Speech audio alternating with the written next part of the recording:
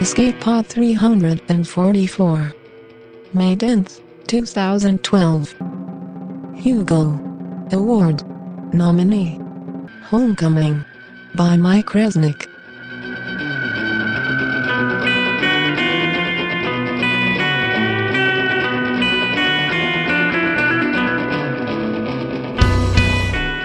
Hello and welcome to Escape Pod. I'm your host and editor, Mer Lafferty. It is week 2 of Hugo month. Last week's week 1 was fraught with trial after trial. It was kind of interesting, when you think you're cursed and then you think, no, that's just superstition, and then stuff keeps happening. Yeah, that happened. So, this week we have a story from Mike Resnick. Now, long-time listeners of Escape Pod will know that what this means is you will probably be needing to have the Kleenex ready. Mike Resnick is one of the finest authors of our time, I think, because he hits the human condition. His science fiction's awesome, but he makes you care. And the first time I read this, I was sitting in public in a Starbucks. I should have known better, really. And got all teary-eyed and embarrassed because I was in public. Thanks, Mike. But the story is called Homecoming by Mike Resnick. Aside from his long, varied career of writing, and that's writing a lot of stuff beyond science fiction, including stuff about horse raiding and purebred dogs. Resnick has also won 5 Hugo Awards. He is first on the Locus list of all-time award winners, Living or Dead for short fiction, and the 4th on the Locus list of science fiction's all-time top award winners in all fiction categories. The story was originally printed in Asimov's. The story is narrated for us by Patrick Bazile. So, pause this podcast and go call your parents because they love you. And then it will be story time. The Homecoming by Mike Resnick. I don't know which bothers me more, my lumbago or my arthritis. One day it's one day it's the other. They can cure cancer and transplant every damned organ in your body. You'd think they'd find some way to get rid of aches and pains. Let me tell you, growing old isn't for sissies. I remember I was having a typical dream. Well, typical for me anyway. I was climbing the 4 steps to my front porch. Only when I got to the 3rd step, there were 6 more. So I climbed them, and then there were 10 more. And it went on and on. I'd probably still be climbing them if the creature hadn't woke me up. It stood next to my bed, staring down at me. I blinked a couple of times, trying to focus my eyes, and stared back, sure this just was an extension of my dream. It was maybe 6 feet tall, its skin a glistening, almost metallic silver, with mossy-faceted, bright red eyes like an insect. Its ears were pointed and bat-like, and moved independently of its head and each other. Its mouth jutted out a couple of inches, like some kind of tube, and it looked like it was only good for sucking fluids. Its arms were slender, with no hint of muscles required to move them, and its fingers were thin and incredibly elongated. It was as weird a nightmare figure as I dreamed up in years. Finally it spoke, in a voice that sounded more like a set of chimes than anything else. "Hello, Dad," it said. That's when I knew I was awake. "So this is what you look like," I growled, swinging my feet over the side of the bed and sitting up. "What the hell are you doing here?" "I'm glad to see you too," he replied. "You didn't answer my question," I said, feeling around for my slippers. "I heard about Mom, not from you, of course, and I wanted to see her once more before the end." "Can you see through those things?" I asked, indicating his eyes. "Better than you can." Big surprise. Hell, everyone can see better than I can. "How did you get in here anyway?" I said as I got to my feet. The furnace was as old and tired as I was, and there was a chill in the air, so I put on my robe. "You haven't changed the front door's code since I left." He looked around the room. "You haven't painted the place either." "The lock's supposed to check your retinogram or read your DNA or something." "It did. They haven't changed." I looked him up and down. "The hell they haven't." He seemed about to reply, then thought better of it. Finally he said, "How is she?" She has her bad days and her worst days. She's the old Julia maybe 2 or 3 times a week for a minute or two, but that's all. She can still speak, and she still recognizes me. She won't recognize you, of course, but nobody else you ever knew will either. How long has she been like this? Maybe a year. You should have told me. Why? You gave up on being her son and became whatever it is you are now.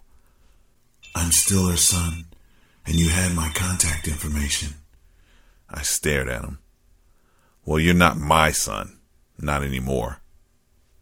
I'm sorry you feel that way. Suddenly he sniffed the air. It smells stale. Tired old houses are like tired old men. They don't function on all cylinders. You could move to a smaller, newer place. This house and me, we've grown old together. Not everyone wants to move to Alpha, whatever the hell it is. He looked around. Where is she? In your old room. He turned, walked out into the hall. Haven't you replaced that thing yet? He asked, indicating the old wall table. It was scarred and wobbly when I still lived here. It's just a table. It holds whatever I put on it. That's all it has to do. He looked up at the ceiling. The paint's peeling too. I'm too old to do it myself, and painters cost money. I'm living on a fixed income. He didn't reply to that, but walked down the hall and was fiddling with the door handle when I joined him. It's locked, he said.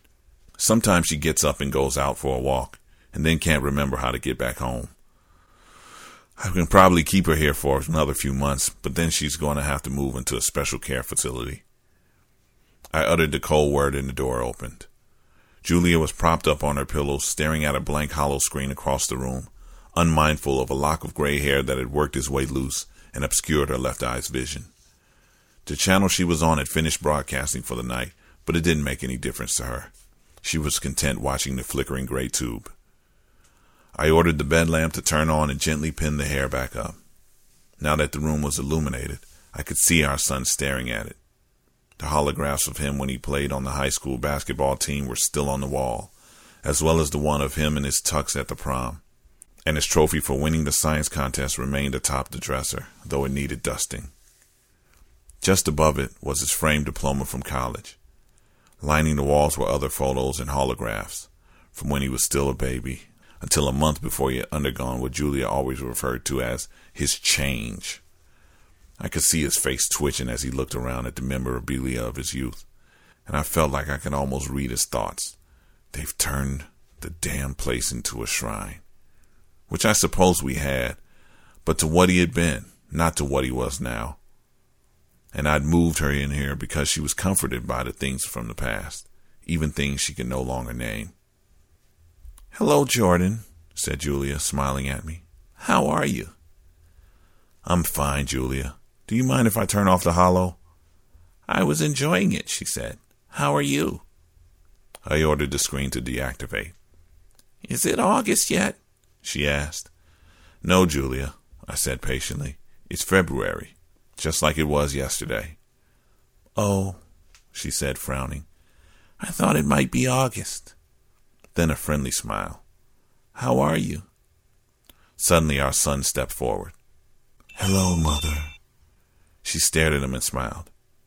"You are really quite beautiful." He reached out and took her hand with those incredibly long, stick-like fingers before I could stop him. "I've missed you, Mother," he said. He seemed like he was choked with emotion, but I couldn't tell because his voice never changed from those musical chimes. It was so unlike a human voice that I don't know how we were able to understand him, but somehow we did. "Is it Halloween already?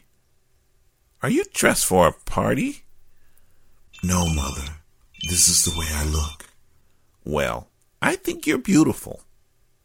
She stopped and frowned. "Do I know you?" He smiled sadly, I thought. "You did once. I'm your son." She was silent for a moment, and I knew she was trying to remember. "I think I had a little boy once, but I can't recall his name." "My name is Philip." "Philip. Philip," she repeated. Finally, she shook her head. No, I think it was Jordan. Jordan is your husband, said Philip. I'm your son. I think I had a little boy once, she said. Her face went blank for a moment. Then, is it Halloween already? No, he said gently. I'll let you go back to sleep. We'll talk in the morning. That will be fine, she said. Do I know you? I'm your son. I'm sure I had a son a long time ago, she said. How are you? I could see a crystal tear run down his silver cheek. He tenderly laid her hand on the bed and stepped back. I activated the hollow screen, found a station that was still transmitting, killed the sound, and left her staring happily at it as I followed Philip out into the hall, locking the door behind me. We walked into the cluttered kitchen with its ancient appliances and the 3 cracked tiles on the floor. Each of us had been responsible for one of them. I found the room homey and comforting, but I saw him looking at a burn spot on the counter that had been there since he accidentally made it as a kid, and just for an instant, I felt guilty about never having fixed it. You should have told me about her, he said when he had gotten his emotions under control. You shouldn't have left or become whatever it is that you are. Damn it, she's my mother. The chimes were louder. I assumed he was yelling or snapping. There was nothing you could have done. I ordered the refrigerator door to open and pulled out a beer. You want one before you go back to wherever the hell you came from? I thought about it and frowned. Can you drink human drinks? He didn't answer. He walked over and grabbed a beer. I could see that his mouth wouldn't be able to accommodate the container, so I just watched and waited for him to ask for a glass, or maybe a bowl. He knew I was staring at him, but it didn't seem to bother him. Instead, something, not a tongue, not quite a straw, slid out of his mouth, and when it was a few inches long, he inserted it into the top of the container. He swallowed a few seconds later, and I knew he was somehow getting the beer into his mouth. He set the container down and stared at an old pennant that I had stuck on the wall when he was a little boy. You're still a Pythons fan? Always. How are they doing? There was a time when he actually cared, but that was many years ago. They haven't had a decent quarterback since Christ was a corporal. But you root for them anyway. You don't stop rooting for a team just because they've fallen on hard times. A team or a parent. I didn't know how to reply to that, so I remained silent, and after a moment he spoke again. I know there are medications for Alzheimer's. I assume you've tried them. There are all different kinds of senile dementias. They call them all Alzheimer's, but they aren't. They haven't yet found out how to cure the one she's got. There are specialists on other worlds. Maybe one of them could have done something. You're the space traveler, I said bitterly. Where were you when she might have been cured? He stared at me. I stared back, determined not to look away first. Why are you so angry at me? I know you cared for me once. I never hurt you. I never took a penny from you once I got out of college. I never... You deserted us. You deserted your mother. You deserted me. You deserted your planet. You even deserted your species. That poor woman down the hall can't remember the name of her son, but she can remember that people only look like you at Halloween. It's my job, damn it. There are thousands of exobiologists right here on Earth. I only know of one who turned into a silver-skinned monster with red eyes. I was offered an opportunity that has been afforded very few men and women, he replied. I took it. Even with the chimes, he couldn't keep the resentment out of his voice. Most fathers would have been proud. I stared at him for a moment, amazed that he still didn't understand. I'm supposed to be proud that you became a thing that hasn't got a trace of humanity left in him? He stared right back through those multifaceted insect eyes. You really believe there's nothing human left of me? Look in the mirror. Don't I remember you telling me when I was a boy that you should never judge a book by its cover? That's right. Well? I just saw one of your pages slide out and suck up the beer. He sighed deeply to the delicate tinkling of chimes. Would you have been happier if I couldn't drink it? I seriously considered it for a minute. No, that wouldn't have made me happier. I told him when I'd formulated my answer in terms even he could understand. You know what would have made me happier? Grandchildren. A son who visited us for Christmas. A son I could leave the house to now that it's finally paid off. I never asked you to follow in my footsteps, attend my college, go into my business, even live in this town. Would expecting you to want to be a normal human being be so goddamn wrong for a father? No, it wouldn't, he admitted. Then, for better or worse, you've lived your life. I have the right to live mine. I shook my head. Your life ended 11 years ago. You're living some alien creature's life now. He cocked his head to one side and studied me curiously. It seemed almost bird-like. Which bothers you more, that I left Earth or that I became what I am? 6 of one, a half a dozen of the other. You knew you were the center of your mother's life, but you left her and went to the far end of the galaxy.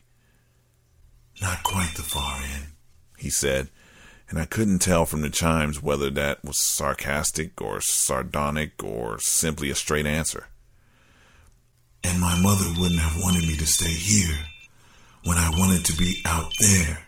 You broke her heart. If I did, then I'm truly sorry. She spent years wondering why, back when she can still wonder. So did I. You had so much promise, so many opportunities, damn it. You could have been anything you wanted. The sky was the limit. I became what I wanted, and the stars were my limit. Damn it, Philip, I said, though I promised myself never to call him by his human name. You could have spent your whole life here and never seen 1,000th of the things Earth has to offer. That's true, but others have already seen them. He paused and turned his palms up in a very human gesture. I wanted to see things no one else had ever seen. I don't know what's up there, I said, but how different can it be? What makes our mountains and deserts and rivers so boring for you? He sighed, a delicate high-pitched tinkling sound. I tried to explain that to you 11 years ago, he answered at last. You didn't understand then. You don't understand now. He paused. Maybe you can. Probably not. I walked to the cabinet with the missing knob and opened the door with my fingernails, the way I always do. You still haven't replaced the knob. I remember the day I pulled it off. I expected to be punished. You just laughed, like I'd done something cute. You should have seen the expression on your face when it came away in your hand, like you expected me to send you off to prison. I felt a smile fighting to reach my mouth, but I pushed it back. Anyway, it still opens. I reached in, pulled down a couple of small bottles, and put them in my pocket. Mother's medication? I nodded, holding him up. She gets 4 different kinds in the morning and 2 at night. I'll give them to her a little later. I pulled out another bottle. I thought you said she only got 2 pills at night. She does. I held up the 3rd bottle. These are sugar pills. I leave them on a dresser for her. Sugar pills? He repeated with what I assumed passed for a puzzled frown. She thinks she can still medicate herself. She can, of course, but this gives her the illusion that she can. And if she takes 6 one day and forgets to take any the next, it doesn't make a difference. That's very thoughtful of you. I've loved her for close to half a century, I answered. I could have put her in a home and just visited her every day or every 10th day. She probably wouldn't know the difference. But I do this because I love her. Even if she doesn't know it, she has to be more comfortable in her own home, surrounded by the bits and pieces of her life. That's why I moved her into your room instead of the guest room. The photos, the trophies, even that old capture's mitt in the closet. That's all she has left of you. I glared at him. I didn't walk out of her life for 11 years and come back only when she was past remembering me. He just looked at me, but made no reply. Damn it! Couldn't you have just said it was a secret mission for the military, even if it was a lie? You'd have found out soon enough that I was lying. I wouldn't have tried to. We would have been proud that you were serving your country, or your planet, or whatever the hell you were serving. Is that it? He demanded, suddenly angry. You could lose a son to another world as long as he didn't enjoy it? As long as someone might be shooting at him? That's not what I said, I replied defensively. That's precisely what you said. He stared at me with those insect eyes for a long minute. You would never have understood. She might have, but you wouldn't. Then why did you never tell her? I tried. Well, you sure as hell didn't succeed. And it's too late to try again. She's not the one who hates me. I had already moved out and started my own life when this opportunity arose. You make it sound like I was your support network. I was an independent adult living halfway across the country. He paused. I still don't know which bothers you more, that I left the planet at all, or that I left it looking like this. One day you were a member of our family. 4 months later, you weren't even a member of the human race. I still am. Look in the mirror. He placed a 12-inch long forefinger to his head. It's what's in here that counts. They say the eyes are the windows to the soul. Yours belong on an insect. Just what the hell did you want from me? Did you want me to go into business with you? No, of course not. Would you have disowned me if I'd been sterile and I couldn't give you any grandchildren? Don't be silly. What if I'd moved halfway around the world? I might not have seen you more than once a decade if I had. Would you have disowned me as you did 11 years ago? Nobody disowned you, I pointed out, trying to keep my temper. You disowned us. He sighed deeply. At least I think he did. With those chimes, I couldn't be sure.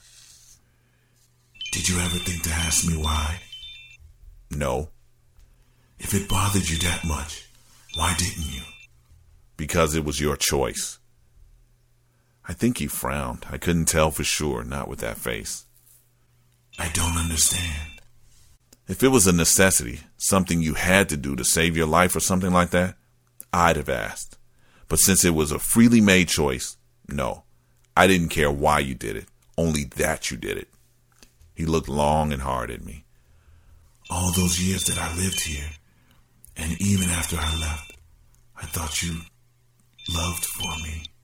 I loved Philip, I said, and then grimaced. I don't know you. Suddenly, I heard Julia knocking weakly at the door, and I walked down the shop-worn hallway to unlock it. I hadn't noticed how threadbare the carpet had become, or the crack in the plaster, but I saw him looking at it, so I looked too, and made up my mind to do something about it one of these days. I uttered the code word softly enough that she couldn't hear it on her side of the door, and a moment later it swung open. She was standing there barefoot in her nightgown, thin and frail, her arms and legs like toothpicks, with withered flesh on them, looking mildly puzzled. What's the matter? I thought I heard you arguing with someone. Her gaze fell on Philip. Hello, she said. Have we met before?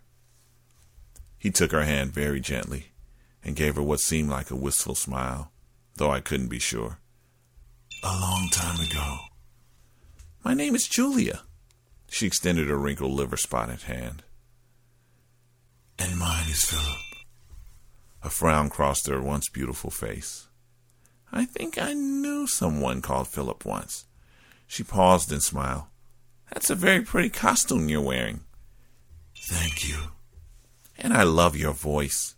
It sounds like the wind chimes on our porch when a summer breeze blows through them.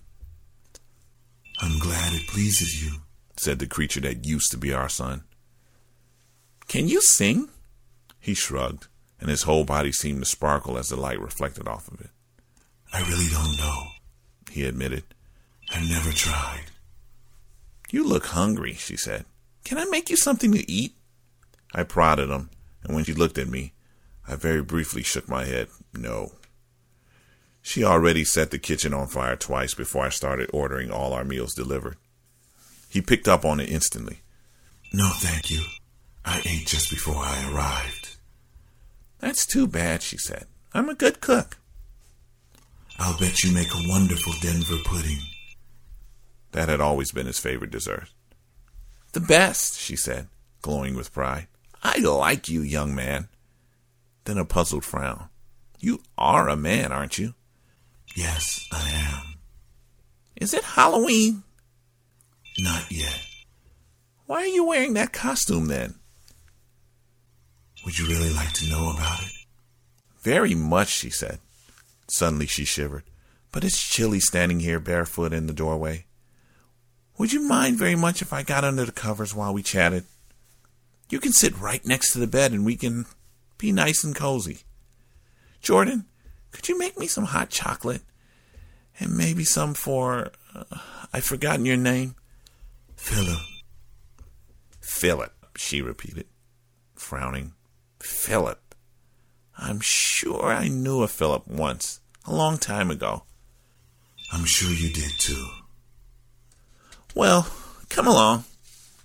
Julia turned, walked back into her room, and climbed into the bed that had once belonged to Philip, propping herself up with some pillows and pulling the blanket and comforter up to her armpits. He followed her and stood next to the bed. There's no need to stand, young man. Pull up a chair. Thank you, he said, getting the chair he'd used while writing his master's thesis on his computer and carrying it over so that he was sitting right next to her. Jordan, I think we'd like some hot chocolate. I don't know if he drinks it, I replied.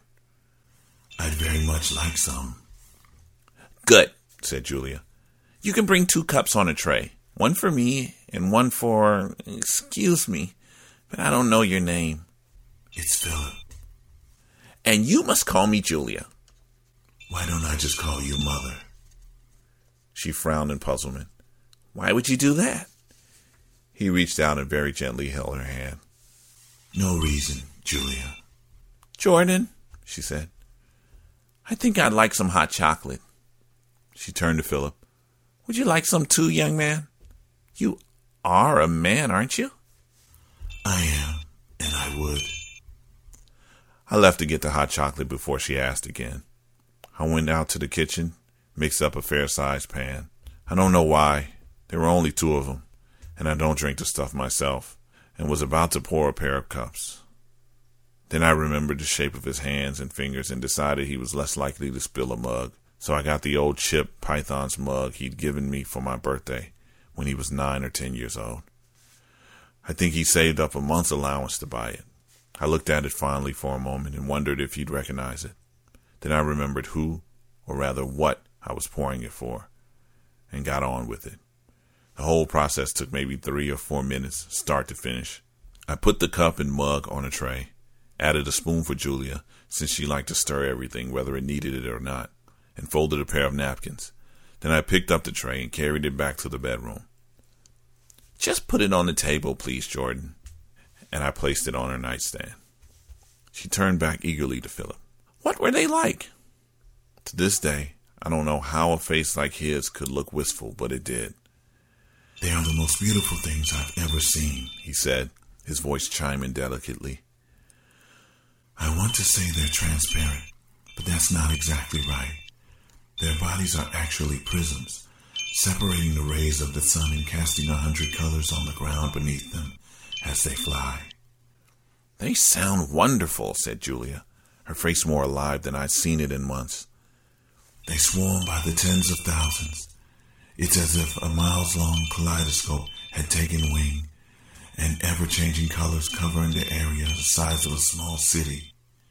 How fascinating, she said enthusiastically. What do they eat? No one knows. No one? There are only 40 men and women on the planet, and none of us has yet climbed the crystal mountains where they nest. Crystal mountains?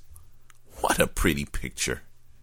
It's not a world like any you've ever imagined, Julia. There are plants and animals no one's ever dreamed of. Plants, she said. How different can a plant be? I saw some potted plants in your living room, right by that old piano that's probably still out of tune. Do you ever talk to them? Of course, said Julia. She flashed him a smile. But they never answer. He returned her smile. Mine do. She clutched his hand with both of hers, as if she was afraid he might leave before telling her about his plans. What do they say? She asked. I'll bet they talk about the weather. He shook his head.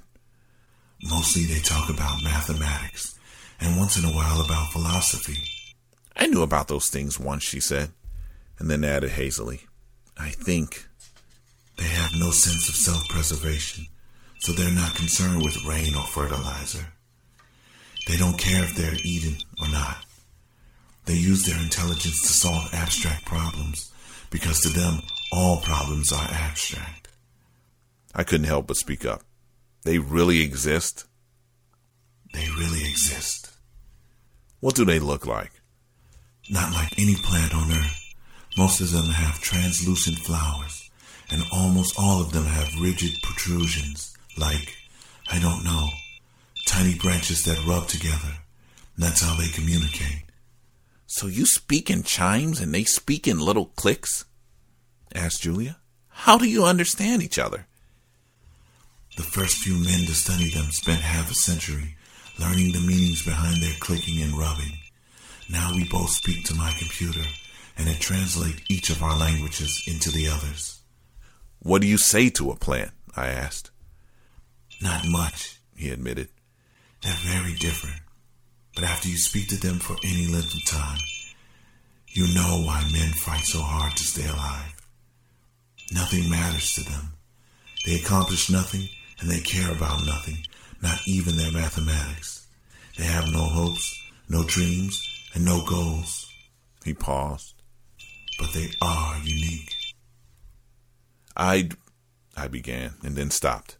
I'd been about to say I'd like to see some of those plants, but I didn't want him to think he'd said anything of interest to me.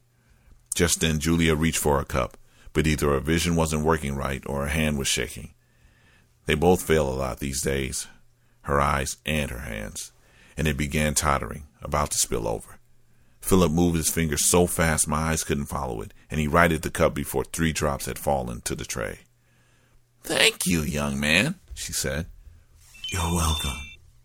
He glanced at me, and his expression said, whatever you think of what I've become, that's something I couldn't have done 12 years ago. There was a momentary silence. Then Julia spoke up again. Is it Halloween? Not for a while yet. Oh, that's right. You wore your costume on some other world. Tell me more about the animals. Some of them are beautiful. Some of them are huge and awesome. Some are petite and delicate, and all of them are different from anything you've ever seen or even imagined. Do they have... She frowned. I can't remember the word. Take your time, he said, holding her hand in one of his, patting it gently with the other to comfort her. I've got all night. I can't remember, she said, close to tears. Her whole body tensed as she reached for a word that might forever elude her. Big, she said. It was big. A big word? No, she said, shaking her head. Big. He looked puzzled. Do you mean dinosaurs? Yes! Yes! She shouted, an expression of relief on her face as the missing word finally appeared. We don't have dinosaurs. They're unique to Earth. But we have animals that are bigger than the biggest dinosaur that ever lived. One of them is so big, so huge, that he has no natural predators. And because nothing can hurt him, and he has no reason to hide, he glows in the dark. All night long? She asked with a giggle. Can he turn off the glow so he can sleep? He doesn't have to, said Philip as if speaking to a child. Which in a way she was. Since he's glowed all his life, it doesn't bother him or keep him awake. What color is he? When he's hungry, he glows a deep red. When he's angry, he's blue. Finally he smiled.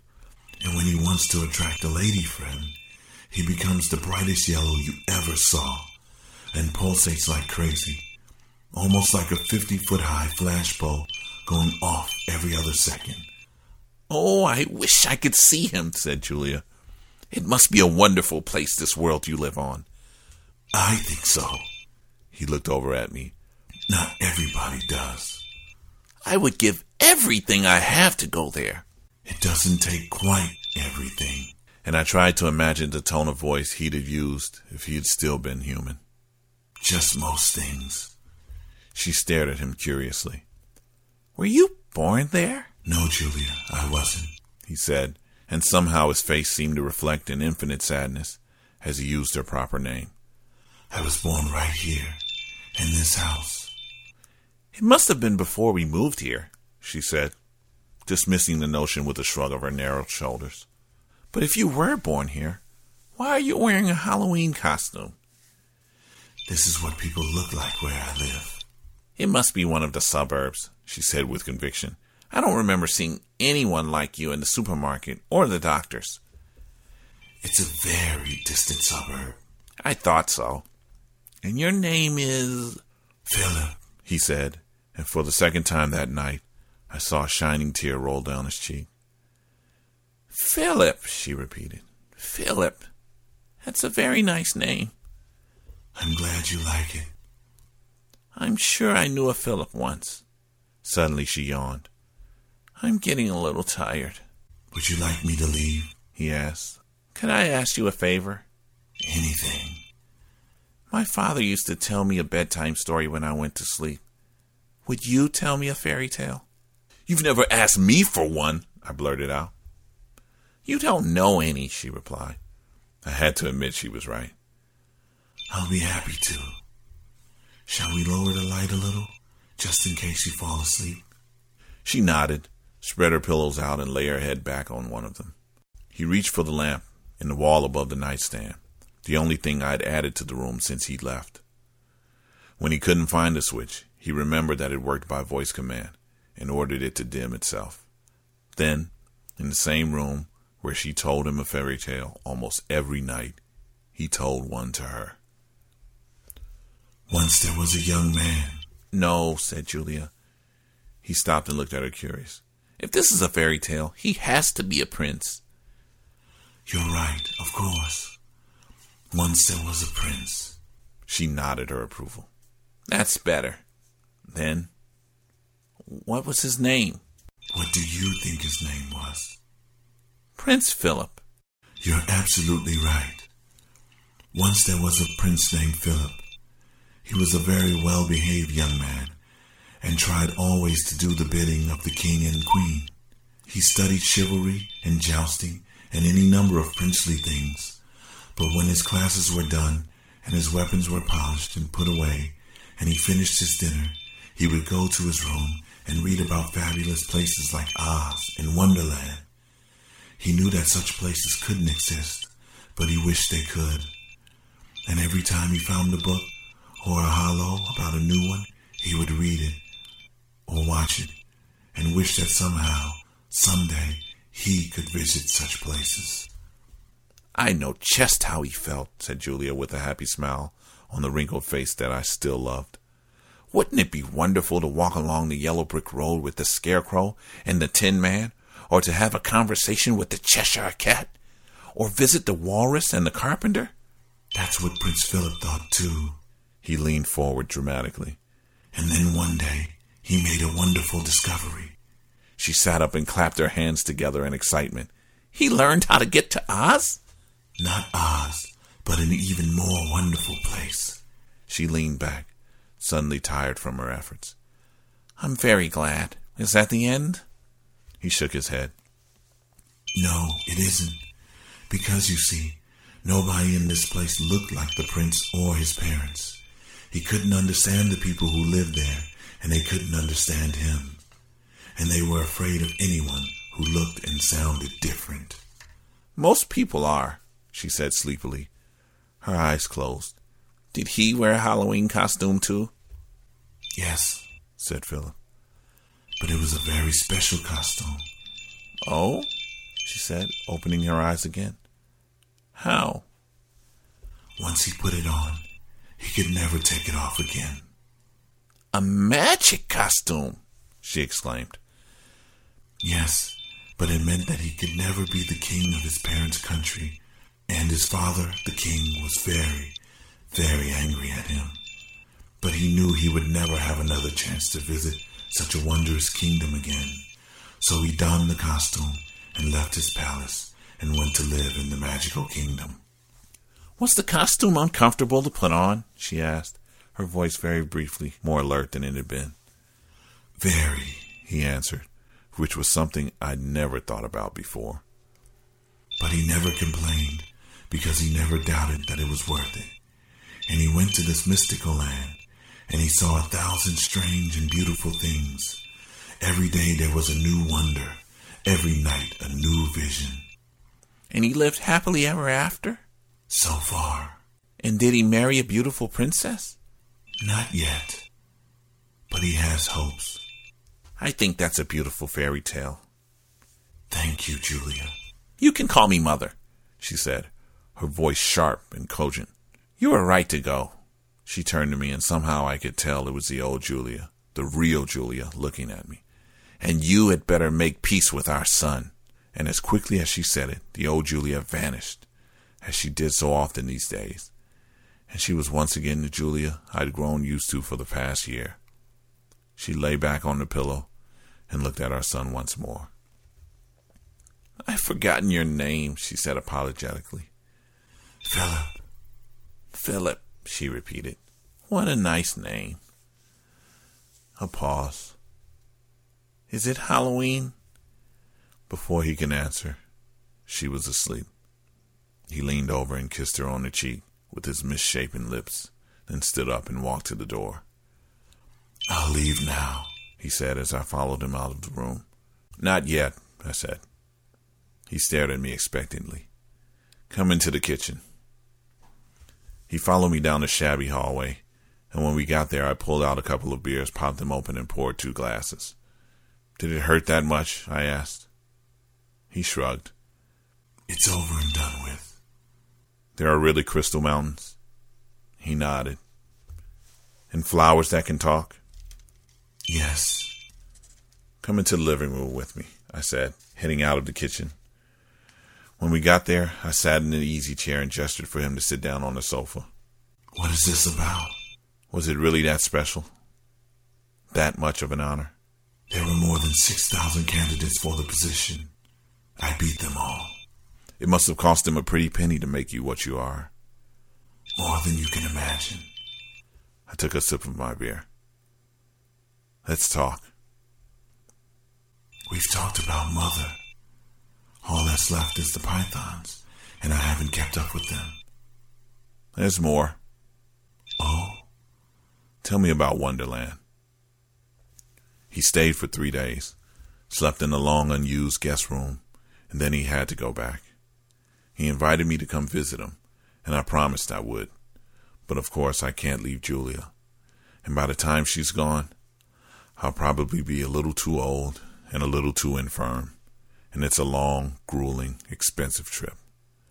But it's comforting to know that if I ever do find a way to get there, I'll be greeted by a loving son who can show his old man around the place and point out all the sights to him.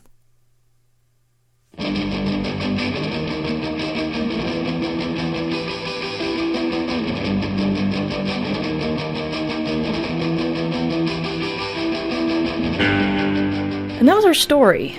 You know, they say that there's a lot of stuff said about there are only a couple of plots, and there's no old stories. There's just new ways to tell them and all. And it just really struck me when you boil this story down.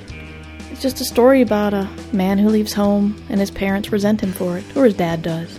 And yet it hits you as a science fiction fan as to where the son went. And it hits you as a person looking at the relationship between the 3 people.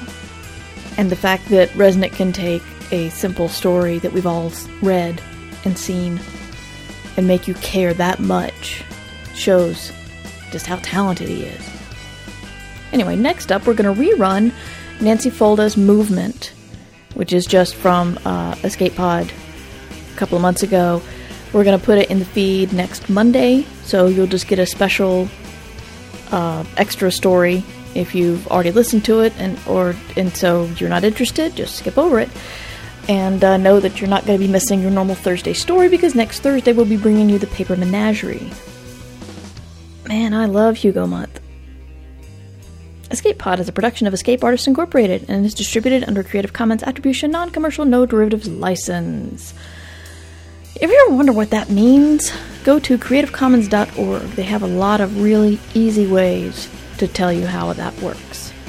But essentially, it means you can share it, but don't change it or charge for it.